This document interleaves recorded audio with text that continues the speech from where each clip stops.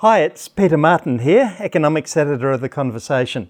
This is just a quick message to say that if you're interested in all the latest evidence-based analysis on politics, policy, economics, science, all of the issues making news in Australia, sign up today to our newsletter at theconversation.com.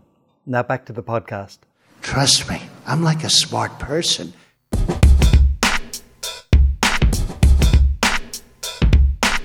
From The Conversation, this is Trust Me, I'm an Expert, a podcast where we ask the academic experts to surprise, delight and inform us with their research. I'm Sananda Cray.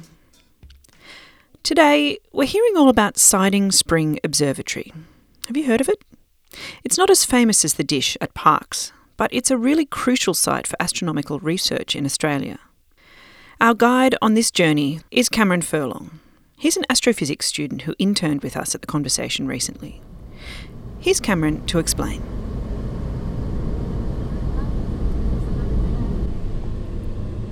Okay, we just passed the sign saying that we sort of entered on the property of Siding Spring Observatory. We're very close now. It's very exciting. We've climbed quite a distance up, and I'm sure the view's going to be spectacular. It's incredibly quiet.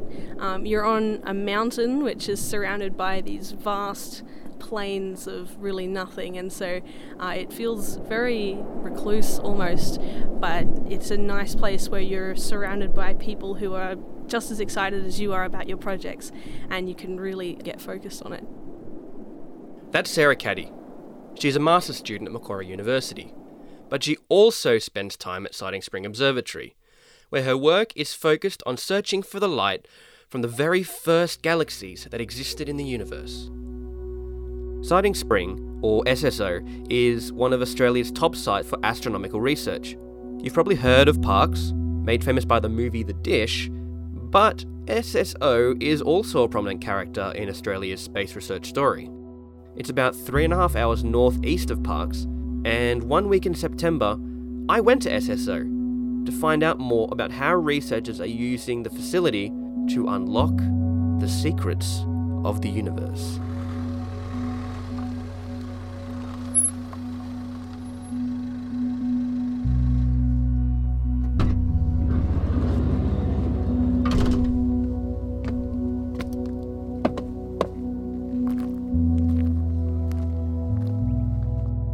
One of the first things you come across is the Anglo-Australian Telescope. Okay, so we've just parked out the front of the Anglo-Australian Telescope, which is a quite large white dome building.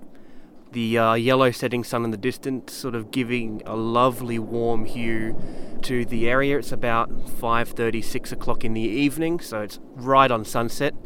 It's quite cold outside, and going to have a look around, look at the sunset, and see what it's about. The AAT is an amazing facility. It's the largest optical telescope in Australia, 3.9 meter mirror. That's Daniel Zucker. And I'm an associate professor of astronomy here at Macquarie University. So my father's a physicist, my oldest sister's a physicist, brother is a physicist, my sister's a neurobiologist. So you might say I kind of was always leaning towards the sciences. Okay, smart family. Now, back to the Anglo-Australian Telescope. It was built in the 70s, opened by Prince Charles in 1973, and it's been working ever since then. Operated first as a consortium split between the UK and then Australia, and then when the UK withdrew from the consortium, then it was operated by the Australian government. And now, in the past couple of years, it has been devolved from the Australian government to a consortium of Australian universities. In terms of its future, the consortium arrangement goes several years into the future. However, I would say that it's not 100% clear what is going to happen after that agreement comes to an end. I certainly hope that things keep going for the foreseeable future. We are here at the Anglo-Australian Telescope, which is the AAT for short, and we're in the control room with the two technicians on duty tonight, John and Andre, with an astronomer phoning in from Macquarie University as they position the telescope to look at different objects in the sky to take spectra with the equipment on hand. It's quite interesting to be in the belly of the beast, as it were, You know, we can see all the computer screens with their graphs and their images of what they're looking at. We can see the controls for the actual telescope. The screen of the position of the telescope is where it's looking at. It's like watching a well-oiled machine, human and instrument working in perfect harmony to create science.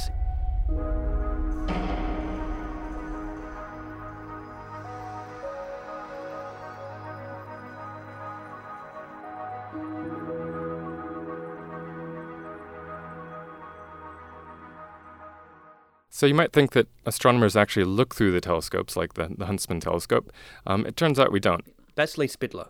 My name is Lee Spittler. I'm an astronomer at Macquarie University. I also work on the Huntsman telescope at Siding Spring Observatory. Huntsman is a different telescope operating at SSO, and we'll hear about that more later on. But first, I asked Lee to explain how astronomers actually use telescopes like the huge Anglo-Australian Telescope, or AAT. So they're usually, these days, just hooked up to a computer, and the light that comes into the telescope is just captured electronically and is just saved to a file on a hard drive that we can analyze. So the kind of classic idea of that we're looking through a telescope when we make discovery with our own eye is kind of not exactly what happens these days. I asked Daniel Zucker, who we heard from at the top, how he uses telescopes at SSO in his research and what he's trying to find. My work centers on looking at the stars in our galaxy and its nearest neighbors to try to figure out how our galaxy formed and has evolved to the present day, to try to extrapolate to how galaxies throughout the universe have evolved over time. I would say my work at Siding Spring kind of has two main areas. One is using existing equipment and existing instruments to carry out surveys to do scientific research. And another focus would be trying to develop and build new facilities on the mountain that will enable us to do different types of research. So in terms of focusing on that second area, namely the new instruments and new facilities, I'm involved with Lee Spittler in the Huntsman project. I'm also involved with Dr. Christian Schwab, who is building a facility called Velociraptor, which is making use of an existing spectrograph, but building a new telescope to use it. Tell us what a spectrograph is. A spectrograph, if you will imagine what sunlight looks like going through a prism, you see the rainbow, you see the colors of the light spread out. A spectrograph is a way of doing that that's in a way it's more quantitative. So modern spectrographs spread out the light from the sun or from a star, and then essentially the spread out light, that rainbow that we see from a prism, is detected on a CCD, a camera chip, just like we have in modern day digital cameras. And from these spectra, we can tell all sorts of things about stars or planets or things of that sort, what they're made of, how fast they're moving, and so on. So just tell us quickly about Velociraptor or Velociraptor. Veloce, sort of an Italian name, is a new spectrograph that is currently on the Anglo-Australian Telescope. It's a 3.9 meter telescope at Siding Spring Observatory. And one of the major reasons for building that new spectrograph was to look at exoplanets, or the host stars of exoplanets, so planets around stars other than our sun. And this Veloce spectrograph is used quite a bit on the telescope, but not all of the time. That telescope is shared between a number of different instruments. And what my colleague Christian thought would be a great idea would be, why don't we build a small telescope next to the Anglo-Australian Telescope that could use the Veloce spectrograph when it's not being used by the big telescope? And so that's what we're doing. We got funding to do this, and we're going to construct a 0.7 meter telescope right next to the AAT, and it will send the light from stars that it observes through an optical fiber to the spectrograph, the Veloce spectrograph, which is in the building of the AAT, the Anglo-Australian Telescope. And so that way, when Veloce is not being used by the big telescope, we'll be using it with a little telescope. And that will enable us to observe brighter objects, but we'll be able to observe them over longer stretches of time, essentially all of the time that Veloce is not being used by the big telescope. And so that'll enable us to do science that is harder to do and harder to schedule with big telescopes, where the telescopes have to be shared between different instruments.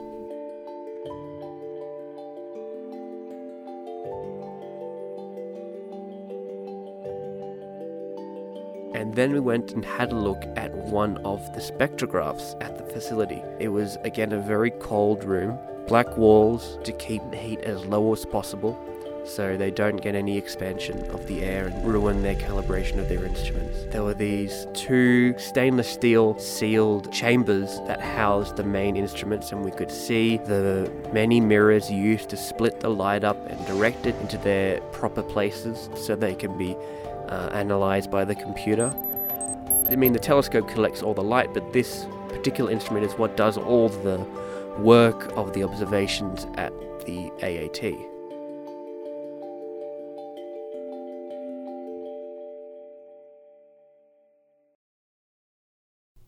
With Velociraptor, we're looking to observe the host systems of exoplanets. When we talk about exoplanets and we talk about their host is their star. Like the sun is, if you will, the host of our solar system. With exoplanets, they go around their own respective star. In some cases, stars. There might be more than one. And when we're looking at these stars, when we're getting spectra of these stars, we're able to measure the motions of these stars that are essentially caused by these exoplanets. Now, we can also study the properties of these stars, what they're made of, what their relative compositions of different elements, their temperatures, things like that. And with some modeling, we can actually also estimate their ages. So by studying these stars in detail, we can learn a lot about the stars that have planets around them and get a better understanding of how planets relate to stars in our galaxy, and again, by inference, in the rest of the universe. You also have another research project at the SSO. Do you mind telling us about that? Well, actually, there are 2 major projects I'm involved with right now at SSO, observing projects that are large astronomical surveys. One of them is GALA, which is Galactic Archaeology with Hermes. This is using the Hermes high-resolution spectrograph to get spectra of 1 million stars in our galaxy. And with those high-resolution spectra, we can get detailed abundances, so the relative amounts of different elements in these stars, study their compositions in detail, their properties, their temperatures, model their ages, etc. And from this, we plan to create a overall picture, an overview of how the stars in our galaxy have formed and have moved around. Like, for example, did our sun form at the distance from the galactic center that is today, or has it moved since it formed, etc.? Where the sun's lost siblings, things like that. So that's the GALA survey, and again, we plan to get 1 million spectra of stars. Right now, we're up to over 600,000. The other major survey that I'm involved with at Siding Spring Observatory is the S5. S5 is short for the Southern Stellar Stream Spectroscopic Survey. And what that is looking at is stellar streams around our galaxy, around the Milky Way. Now, stellar streams are what you get when a small galaxy or a star cluster is orbiting the Milky Way and happens to pass close enough that the Milky Way's tidal forces, much like the moon's tidal forces affect the water on Earth, the tidal forces of the Milky Way start to pull it apart. And as it's pulled apart, the stars stretch out kind of like taffy or some sort of stretchy candy. I mean, it's very diffuse, but you get the streams of stars that are forming both in front of and behind the little galaxy, the dwarf galaxy, or the star cluster. And what that leaves are streams of stars that encircle the Milky Way. And with modern surveys of the sky, like the Sloan Digital Sky Survey or the SkyMapper survey, we're able to see these streams. But these are imaging surveys. We see the streams, but we don't know very much about their detailed properties. The spectroscopic survey, S5, that we're doing, we're getting spectra of these. From the spectra, we can figure out their compositions, what they're made of, how much iron they have, for example. And we also get a good picture of their motions. And from their motions, then we can figure out basically how fast they're moving toward or away from us. We can estimate what their orbits are like. And from that, from this whole set of information, we can try to disentangle what the progenitor object is. In other words, what object was it? A dwarf galaxy, a star cluster? What were its properties? That got pulled apart by the Milky Way's tides.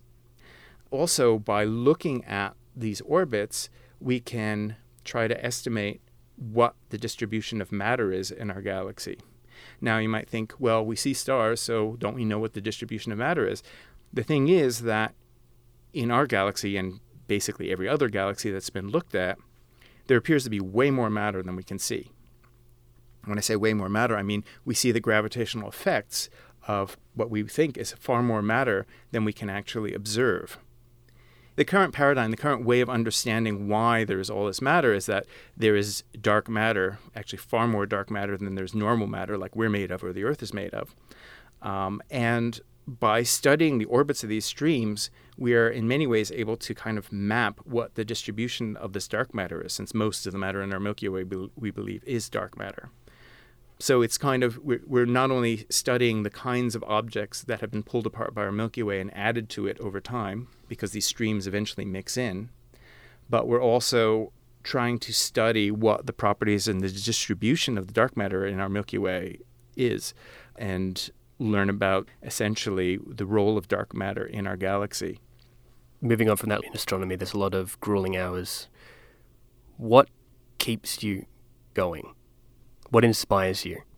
I think what inspires me is the idea that I'm figuring out things about the universe that no one else has figured out before, that I'm discovering new aspects of the universe we live in that no human has ever thought of before or ever noticed or observed. And that's kind of coupled with the humble realization that, I'm just one organism on one planet, a little planet around the normal boring star in a boring galaxy. And yet I and other astronomers are figuring out or working to figure out the secrets of the entire universe, how we got here, where we're going.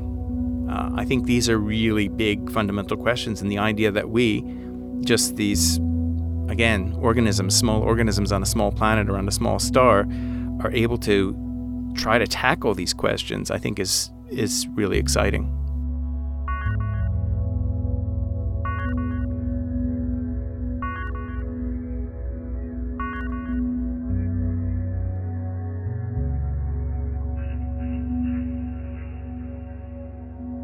We were then allowed to wander the Greater Siding Spring Observatory site. As we wandered amongst the domes, we came across a particularly unique telescope, Huntsman. Huntsman is a specialized telescope. It's a bit different than normal telescopes. What it uses is actually a set of off-the-shelf Canon lenses to study very faint regions around other galaxies. The idea is that the Canon lenses are really good at capturing light from these distant galaxies in a way that allows you to see the very outer edges, the very faintest structures around these galaxies, which give us some clues about how those galaxies are actually forming. The faint signatures that we're trying to look for are kind of like the same things that what we can see around the Milky Way. So small, tiny little galaxies, really diffuse things that are just really hard to see. With the Huntsman system, we're actually able to see these tiny little galaxies as they kind of make their way into the bigger galaxies, so falling in, being ripped apart, the stars. So what we're kind of looking for is for little signs that those galaxies are growing, and by seeing how much those galaxies are growing or how many small galaxies are falling onto them, we get a better idea of how quickly galaxies are growing today. So did you say your telescope's made out of off-the-shelf Canon lenses? Yeah, so it's pretty different than normal ones. So the idea is that these lenses are really good at capturing a really clear picture of a galaxy. They're normally used in sports and wildlife photography, so they're something that you might actually see at a footy game or something like that. They're kind of the industry standard in terms of telephoto lenses. And so they're just really well made. They're really well suited for this particular type of astronomy. The advantage with a lens-based system, traditionally these days astronomers typically use really, really big mirrors. The trouble with mirrors is they're not perfectly polished, and any imperfection in the surface of that mirror causes light to go where it shouldn't go. So if you're taking an image and you're trying to capture that galaxy light, some other starlight might get into it, which makes it really hard to see the galaxy light. Without a mirror, the Canon lenses simply just focus the light from the galaxy exactly where it should be and starlight where it should be. And so that allows you to separate out the galaxy light really, really well, and allows us to see things that you could not see with even bigger telescopes that are based upon mirrors. Why does all this research matter? What keeps you going? I guess the thing that excites me about my research is that discovery, looking at a new part of the universe for the very first time. I also like sharing that discovery with other people, not just other scientists and things like that, because I think sharing a bit about the universe with everyone is a really important thing to give people a bit of a perspective of how big the universe is, but also how special the Earth is, how almost precious it is. And I think astronomy opens the mind a bit and allows you to appreciate it a bit more.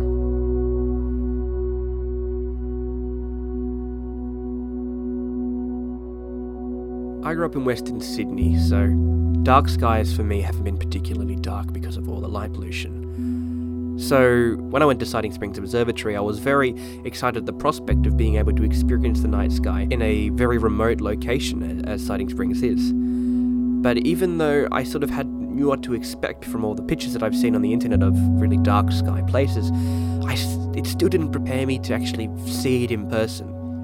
I could see billions and billions of stars. I mean, the best way that I could describe it to you is like looking at billions of tiny diamonds scattered over a vast sheet of velvet. It was just beautiful.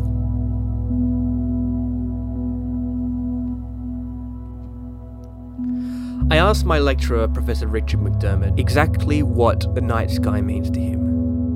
For me, it means remembering how small I am in this enormous universe. I think it's very easy to forget. When you go about your daily life, you forget just what an amazing universe we live in, how big it is. The night sky is, it's, just meeting a very familiar friend in the night sky. If you study the stars, you get the chance to see a dark sky relatively often. But living in the city, day-to-day life and so on, it's nice to get back out into a dark place and having a clear sky, and then you get to remember all the interesting and fascinating things, the size, the grandeur, and the peacefulness of being out in the dark with a bunch of people just all kind of taking it all in.